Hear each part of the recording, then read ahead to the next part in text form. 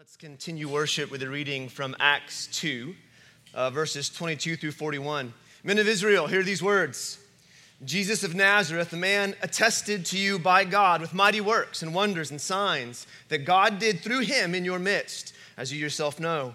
This Jesus, delivered up according to the definite plan and foreknowledge of God, you crucified and killed.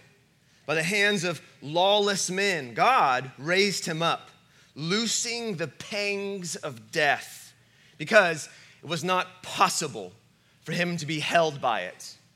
For David says concerning him, I saw the Lord always before me, for he is at my right hand, that I may not be shaken. Therefore my heart is glad, and my tongue rejoiced. My flesh also will dwell in hope, for you will not abandon my soul to Hades, or let your Holy One see corruption. You've made known to me the paths of life, and you will make me full of gladness with your presence. Brothers, I may say to you with confidence about the patriarch David that he both died and was buried, and his tomb is with us to this day. Being therefore a prophet, and knowing that God had sworn with an oath to him that he would set one of his descendants on his throne, he foresaw and spoke about the resurrection of Christ, that he was not abandoned to Hades, nor did his flesh see corruption. This Jesus God raised up.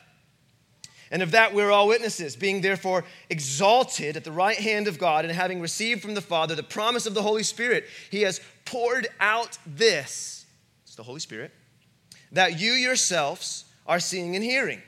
For David did not ascend into heavens, but he himself says, the Lord said to my Lord, sit at my right hand until I make your enemies your footstool. Let all the house of Israel therefore know for certain that God has made him both Lord and Christ, this Jesus, whom you crucified. Now, when they heard this, they were cut to the heart and said to Peter and the rest of the apostles, brothers, what shall we do? And Peter said to them, repent and be baptized, every one of you, in the name of Jesus for the forgiveness of sins, and you will receive the gift of the Holy Spirit, for the promise is for you and for your children and for all who are far off, everyone whom the Lord our God calls to himself. And with many other words, he bore witness and continued to exhort them, saying, save yourself from this crooked generation. So those who received his word were baptized, and they were added that day, about 3,000 souls. This is the word of the Lord. You may be seated. Thank you for remaining standing for the reading of God's word. I have a conviction that reading the word itself is an act of worship. So thank you for that. Welcome. If I don't know you, my name's Chris. I'm lead teaching pastor here at Riverstone. I'm happy you're here with us today. It's my joy to welcome you. You caught us in the middle of an ongoing conversation about the Holy Spirit. A lot's been said, but let me just say this. No one comes to a conversation about the Holy Spirit with a blank slate. Nobody does.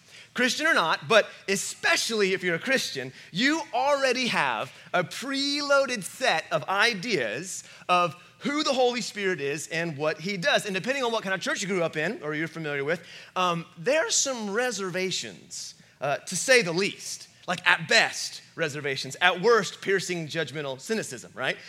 When someone starts talking about being filled with the Spirit or the gifts of the Spirit or a Holy Ghost outpouring or revival or whatnot, especially if someone starts getting into the more supernatural gifts of the Spirit like healing, right? Or tongues or miracles, stuff like that. Because when you say, let's talk about the Holy Spirit, most Christians immediately zoom in to the more supernatural gifts, and whether you know it or not, let me level with you. You have been thoroughly discipled in post-Enlightenment, modern scientific thinking, whether you know it or not. Therefore, when the supernatural comes up, any kind of supernatural, paranormal, ghost, anything, right? We are immediately suspicious. Has anyone ever told you God healed them of something? Let's just do this. How many would say, I have problems? Anyone? No one's willing to, okay, thank you. All right, thank you. All right, yes.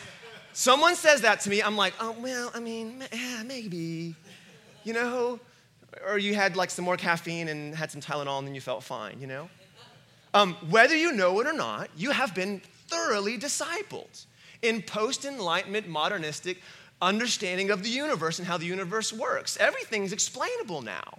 And if it's not explainable, it soon will be by science. And anything that you can't explain is just science that hasn't been figured out yet, right? As the movies tell us. We are immediately suspicious when anyone whispers anything of supernatural, right? One of the things I've been trying to point out to you is you have to admit some of your reservations when it comes to the supernatural are simply a byproduct of the fact that you came on human history post-18th century, post-industrial revolution, modern.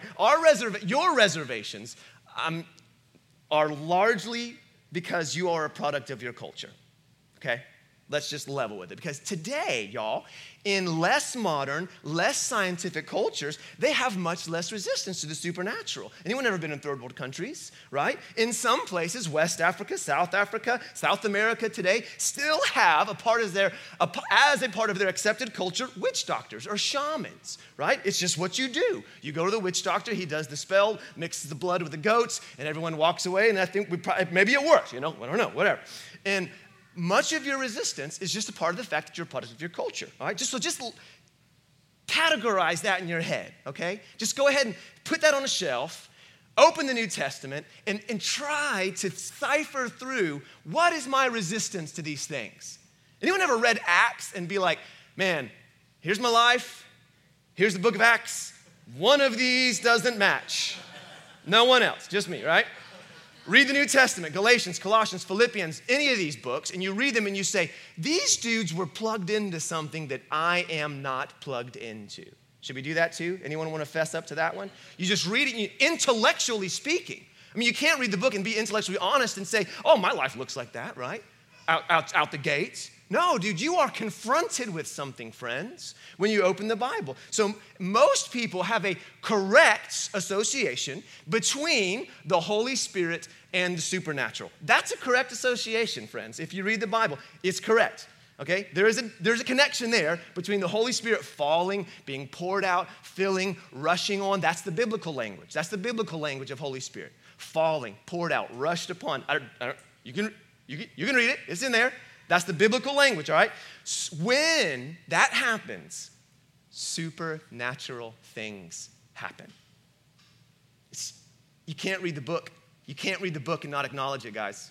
What are you going to do with that? That has to confront you in some ways, or you're not being intellectually honest when you read it. All right? Miracles, profound psychological and physical healing, spiritual change, broken in a second that people have been fighting at for years. I got friends today that got that story. Friends today that got that story. I've been fighting with this for years, and in a moment, something broke. Had nothing to do with his effort, nothing to do with his strength, nothing to do with it. Yeah, come on, man. Like, this happens today. Life's transformed in seconds. Yep, I mean, it probably just me. I have these nagging personality things. That's how I justify it. It's just part of my personality, and it's this thing that's like, it cripples me, like it's debilitating sometimes. Sometimes I can get under control. Sometimes it just wrecks my life, and I spiral out of control. Anyone have those things? It seems to me that when you read the New Testament, it's things like that the Holy Spirit engages us. It's areas like that, weakness, that God tends to get his hands around us. Not in the areas of his strength, not where you're strutting your stuff like, no. In fact, the scripture's gonna say he's gonna resist the proud. He's gonna give grace, areas in this brokenness that I desperately need the power of the Holy Spirit. And many modern people cannot jive with things they cannot explain.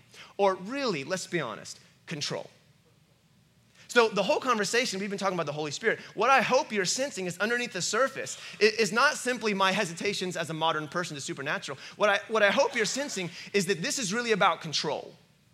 It really is about who's in charge of your life and heart and thoughts. That's the crux of the situation. And in my humble opinion, it's why most of us stand on the sidelines and watch. Because we are unable to live a life in which we are engaging in elements and things that feel outside of our control or things that we can explain. We like to have life pegged down, don't we?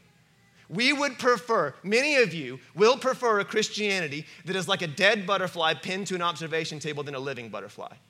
Because you can control that. You can observe it from all the angles. You can get all the details you need. You can start classes about it. You can get a PhD in it. It's dead. Many of us prefer a Christianity that's dead. Something that's inside our control. Something that we can explain and feel good and rational, intelligent about. I'm just going to tell you, it's difficult for me to maintain that while I read the New Testament. It's difficult for me to maintain the idea that I can stay in control and experience the things that I'm reading about and am confronted with, right? But for one reason or another, whether it's discomfort with things you can't explain or control or something else, many Christians, in my opinion, make a tragic, horrendous, regrettable, self-defeating mistake, and they throw the baby out with the bathwater when it comes to the Holy Spirit.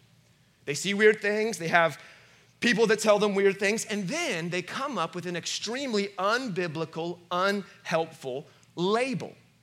Now, you probably will all function with this. And they label churches, they label people, and they say, oh, those are the Holy Spirit types, right?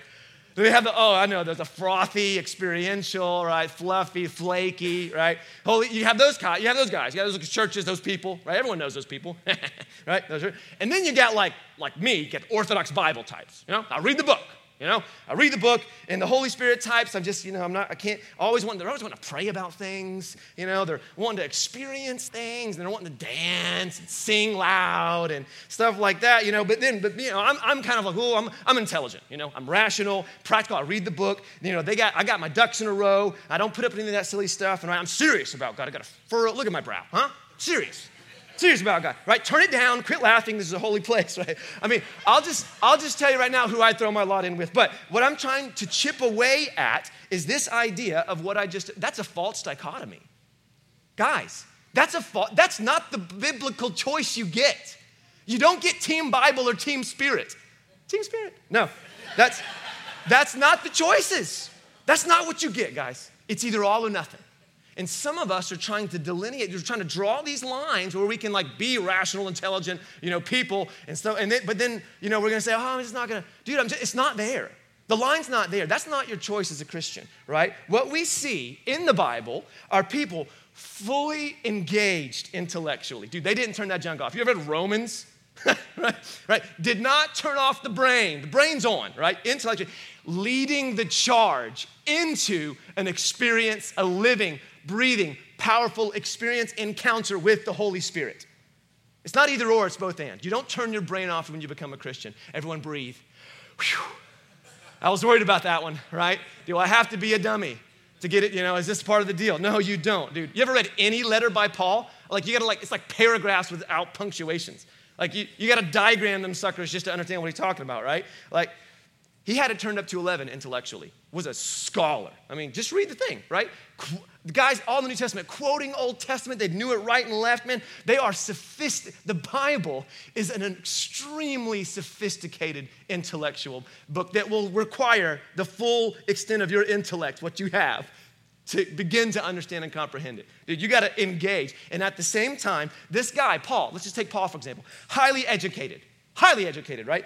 Arguing for a deeply experiential encounter with the living God. Inviting us over and over and over again. Walk in the Spirit. Be saturated in the Spirit. And it's not just Paul. Dude, the Psalms going to invite you to the same thing, right? Psalms, sophisticated intellectual book. Just the Psalms itself, right? And what are they saying? Dude, taste and see that God is good. You ever thought about that? Taste and see. That's an invitation for you, right? To digest the goodness of God. He's saying, dude, quit taking other people's word for it and put it in yourself. Pick it up. Put it in your mouth. Chew. Digest. Swallow. Take it in.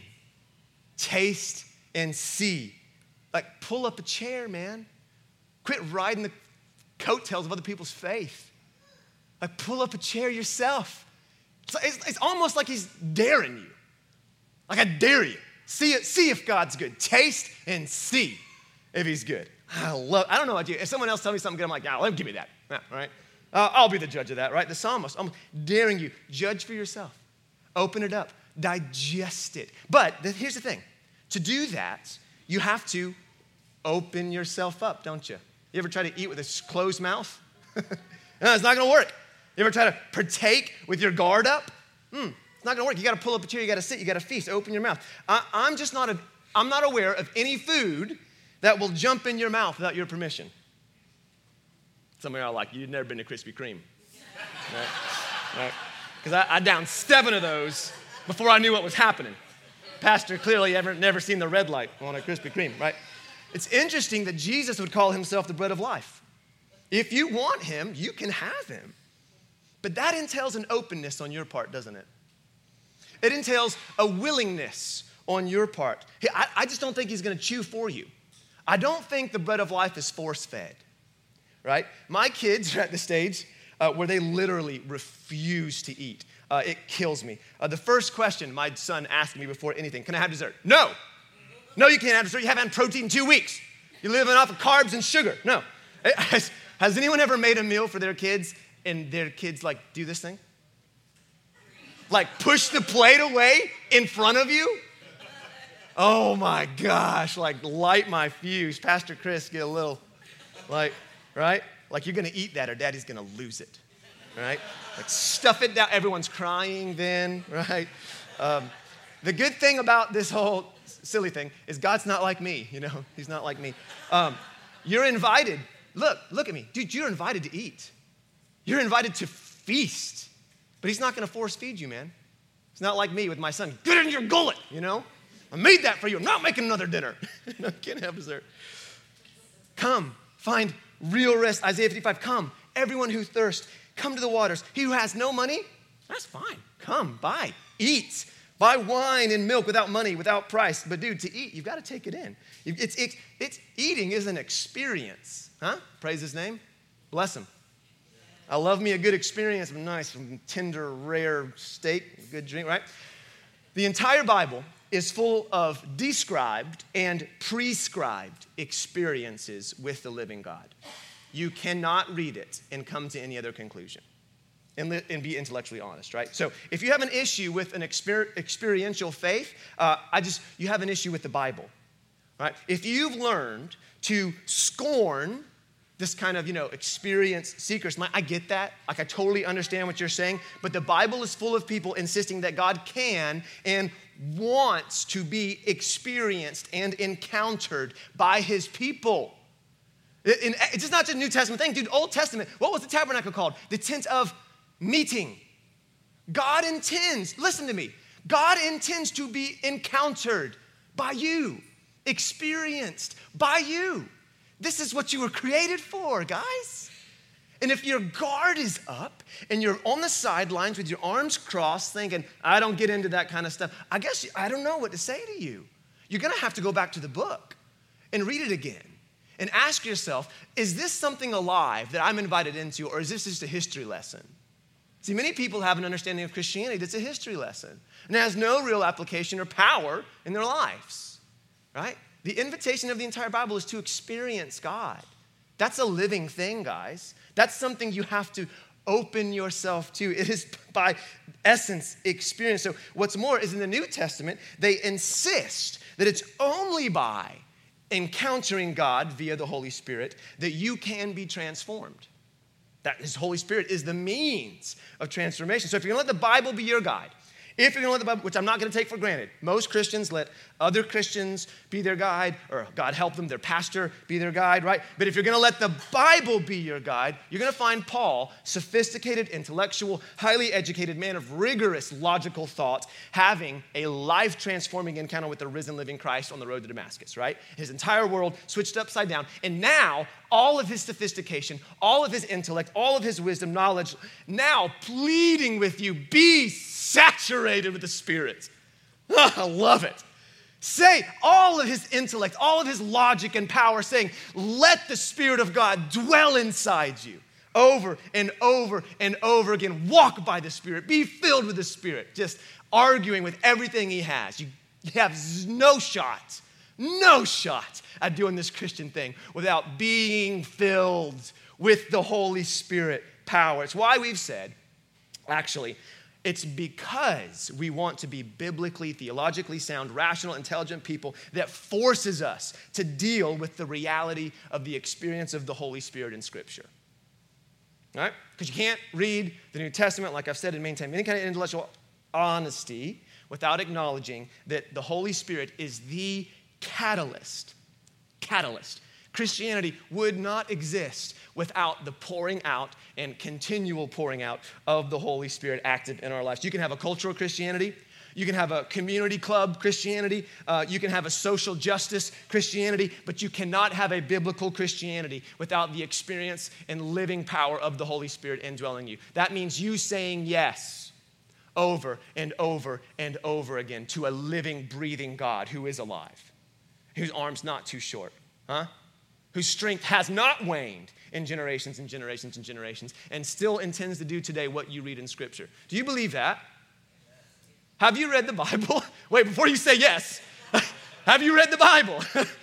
Do you believe that God can do the things that you read about? It's not a simple answer. You need to think about that. You need to go back and read it and ask yourself, is this something that I think I can in honesty experience here and now? And I think some of you would be surprised when you read it and are confronted with the things that happened in the New Testament. This is a very important question. I would urge you to wrestle with it. So our scripture today that we read, it was after Pentecost. You remember Pentecost, when the Holy Spirit is poured out, right? And they are filled. That's the language that a bunch of people, actually it's a backwood country boys start speaking in all these kind of different languages. You ever read Acts 2? It's crazy, right? They think they're drunk on cheap wine, like Bud Light. So at 9 a.m., right? So what's the most backwoods? I always do this and I get in trouble because I pick a town someone's from. But what's the most backwoods town you can think of? Okay, so it's these boys from this backwoods town acting really strange at 9 a.m. in the morning, and they say, dude, those poor country bumpkins are drunk on Bud Light, 9 a.m., right? But what are they doing? These guys, these backwood folk, these Galileans, this country folk, these Galileans are speaking what? They're speaking in different languages. See, in Acts 2, when it says tongues, it's not referring to the spiritual prayer language that you're going to find in 1 Corinthians 12, 13, 14. It's referring to tongues, like languages. You speak, languages. And these backwood boys, country boys, are speaking in different languages. They didn't know. And here we have at Pentecost all these, the diaspora, the spread out Jews. They've all come back home. All these Jews, they have been spread out from exile. And so there's Jews from here, Jews from there, and they're all spread out. And they've grown up in these alien lands speaking other tongues as their mother language. And so here they all come back for Pentecost, and they hear in their mother language, their mother tongue. I love that about God. Man, he's always going to speak to you in a way you get it, right? And here they hear these backwood country boys declaring what? Well, it says the wonders of God, the mighty works of God in their native tongue, the language they were raised in. That's the stage of what we read. Now, do you remember Peter? Peter stands up and he gives the sermon that we read. Who's Peter? Well, Peter's the guy that denied Jesus. Remember Peter? 3 times. Peter is the ashamed one. Peter's the one weeping in the darkness. Peter's the coward. The coward who let the fear of man cause him to betray his most beloved friend. That's Peter, that guy, the one who's weeping bitterly when he betrays his Savior. That's the guy who stands up and gives the first Christian sermon. These dudes were hiding in an upper room. Now, theologians, a lot of people like to point out, dude, how did these country bumpkins turn the world upside down? How did these dudes transform the world? But a carpenter and 12 nobodies literally transformed history, y'all. How'd they do it? And so people will point, dude, how'd they get boldness? How'd Peter betray, shameful, coward Peter, how'd he get boldness? They'll say, well, it's proof of the resurrection. I totally believe that, right? Dude, these guys, if this was, because what's the accusation? Christianity's made up, dude. It's made up, right? These dudes made this up and they're just, whatever, trying to control people, a bunch of white dudes. No white dude, was in it, anyway. That's the accusation. And they say, oh, but listen, it had to happen because these dudes died for Jesus. Almost all of them died, killed, martyred for Jesus. Now, would you die for a lie? That's what they say. And they say that's proof of the resurrection. But I want you to notice, it was not until they were full of the Holy Spirit that anything changed decidedly in the apostles. They were still hiding in an upper room. They were still terrified. They were still a small minority, persecuted sect, thinking they killed Jesus, now they're coming for us. They're hiding in an upper room and they're praying. And actually, all of the activity in Acts 1 is inward. They're replacing disciples. They're just trying to figure stuff out. And it's not until the Holy Spirit falls that there is a decided change in the disciples, right? Everything he says in that sermon, did you see? Like, you crucified Jesus. Dude, bro, people will not come back, man. Like, you need to tell more jokes, you know? Like, he accuses them of conspiring with lawless men. He calls them a crooked generation. And it says they are cut to the heart. I don't imagine that being a pleasant experience. Cut to the heart, right?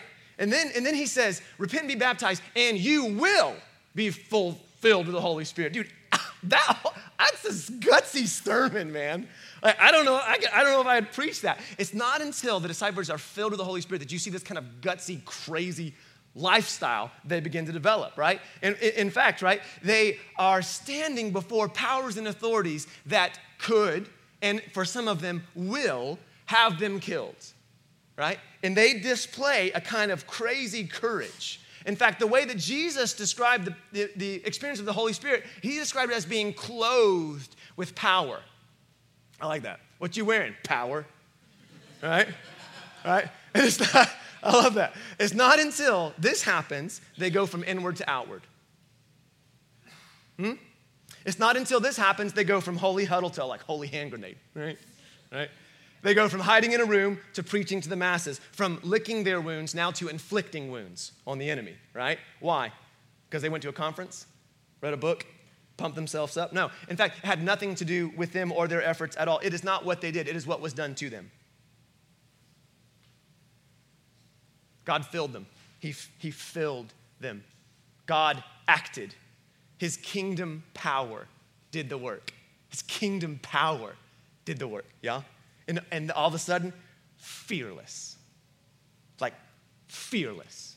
In fact, two chapters later, they're arrested for healing a dude, right? Love that, right?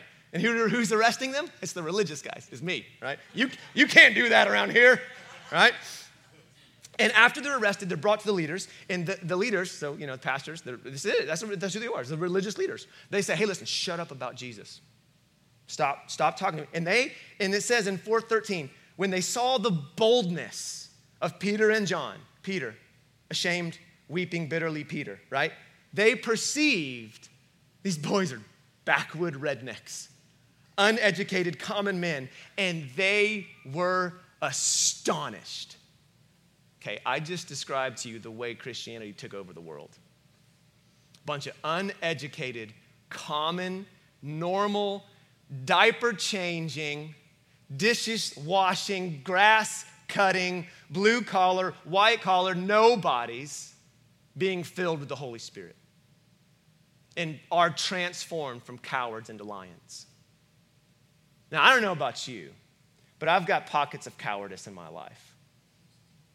I've got areas of my life where I am meek, not in a good way, in a bad way, like a coward. I got things that I should deal with that I'm not. I got things I should say that I'm not, because I'm afraid. What's going to happen? What if they reject me? What if I lose a friend? I can't do the thing I feel God calling me to because, man, what if it goes south? I'm afraid. I need the Holy Spirit desperately. And if you're like, well, you're a pastor. I'm not talking about right now, dude. I'm not talking about this. I'm talking about when I go home. You know what I'm talking about? Like, I'm talking about when I pull up to my house and I'm wrestling with the intellectual fights that I can check out emotionally right now because I'm tired. And anyone do that? You pull in the carport and like you're just like, okay. And if you can't relate to that, it's because you don't have young kids. All right? I love what we do here. I love it. I enjoy it. This is not the moment I'm desperate for the power of the Holy Spirit. Like I'm basically reading to you, okay?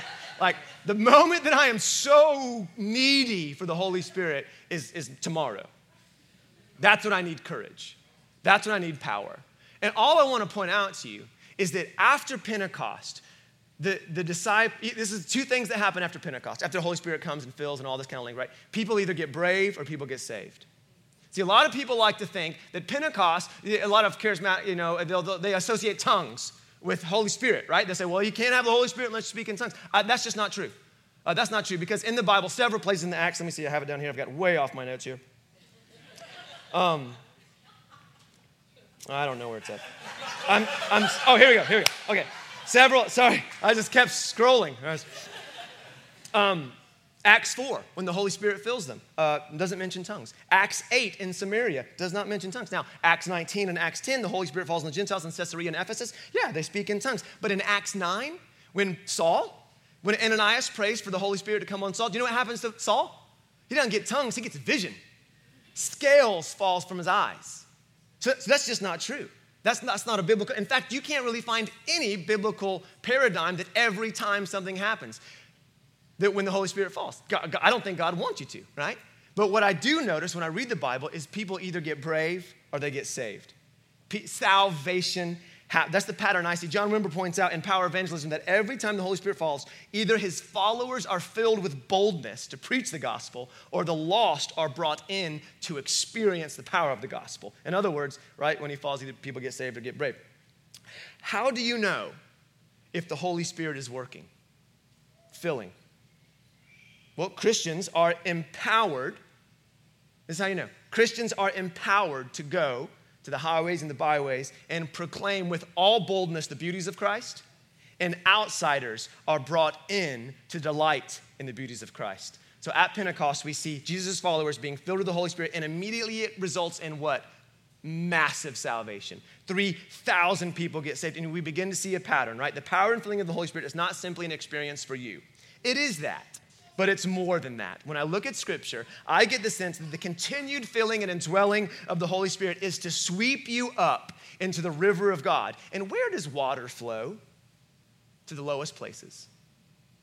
Lowest places. Water comes from the mountains, flows to the dry, dead places. And what does it do everywhere it flows? It brings life. God longs for you not only to experience and taste and see his goodness for your own heart, but to be now a causeway, an avenue by which he extends his life and peace and power to those around you. You ever seen a river going through a valley coming from the mountains, right? And maybe like I thought of Zion National Park. Anyone ever been in Zion? Beautiful national park. All this red rock and stuff like that. And then there's this valley going through the middle of it, and it's just lush, green, beautiful, almost in the middle of the desert. Everywhere water goes, it refreshes. It brings life, right? And God intends for you not only to say yes to the indwelling of his Holy Spirit here and now, but for you now to be an agent of invitation. Everyone say that together. Agent of invitation. Oh, we did that. That's a very great job. I've never done that before. That was great. An outpost of his kingdom. An outpost. You know what an outpost is? An enemy-occupied territory. You are to be an outpost of the kingdom power of God in enemy-occupied territory, right? For God who said, let light shine out of darkness, has shown in our hearts to give us the light of the knowledge of the glory of God in the face of Christ. But we have this treasure in jars of clay to show that the surpassing power belongs to God, not to us. We aren't the power. And it's not just for us. It's to show something. And what does it show? The light of the knowledge of the glory of God in the face of Jesus. Love that sentence. Just marinate on that sentence for a year, right? His Holy Spirit fills us so that we might know and declare that God is the highest pleasure and greatest good known to man. That in Christ and in Christ alone, the crucified and risen one now has the keys to death and hell and authority over every other power. When we are filled with his Holy Spirit, we begin to see that God is not stingy with his power. He gives it. God is the only instance in which ultimate power does not ultimately corrupt. He does not seek power for his own sake. He is power and invites you to partake in his divine nature. At least that's what the New Testament says. His power, guys, the power of the Holy Spirit that is on offer today is like a river. Some might call it living water, right? Flowing from within. And what happens when water stagnates? What happens when it's hoarded and stays in one place too long? It's called a cesspool. It's the definition of disgusting. Mosquitoes, rot, mud, swamp. But oh, dude, flowing water? Oh, man. Water that's like rushing from the mountains to the dry valleys, give life to everything, plants, animals, trees, humans. Everyone's refreshed, man. It's interesting. Let me tell you this story as we end. It's interesting. John Wimber, who's the founder of the Vineyard, had been praying, asking, begging God to do the stuff he saw in the New Testament. Very interesting story, this guy. Basically, he was preaching what was in the Bible and was just hitting these supernatural things and was pulling back. And this is so interesting. God, he felt like God said to him, listen, stop preaching your experience. Preach the Bible. And what that led him to was begging God, praying over and God, do the stuff you did, man. Like, show us that you're still alive. Like, heal somebody, man. Like, do something, like, say, like, redeem. And they're begging for just years. He said people were leaving the church, right? And the first time he saw a miracle, a woman was made well before his eyes. It's like crazy, right?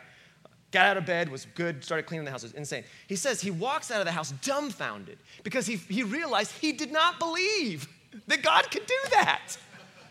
Right? He said his prayer was the most unimpressive prayer ever. Like, this guy calls him and says, dude, my wife's sick. My wife's sick. I have to go to work today. It's my first day of work. If I don't go to work, I'm going to lose a job. You have to come. You got to come pray for my wife. And he's on the phone. He's like, God, what have you got me into now? You know, these guys believe this stuff, right? And he goes and he turns to the guy who had called him and he starts to explain why people don't get healed all the time. But he like kind of prayed for he doesn't even remember what he said. He turns to start explaining, listen, people don't always, we pray. And he sees the guy is not looking at him anymore because his wife had got out of bed and was making the bed, right? So he walks out of the house dumbstruck. So even now, I just want you to recognize this skepticism that's rising in your heart right now. Just be sensitive to that, okay? So he walks out of the house and he's dumbstruck. He's just like, what? And he says he kind of has this kind of vision thing. He doesn't know what it was, but he looks up and there's like kind of it's like a summer day. There's pocket clouds everywhere, big, right?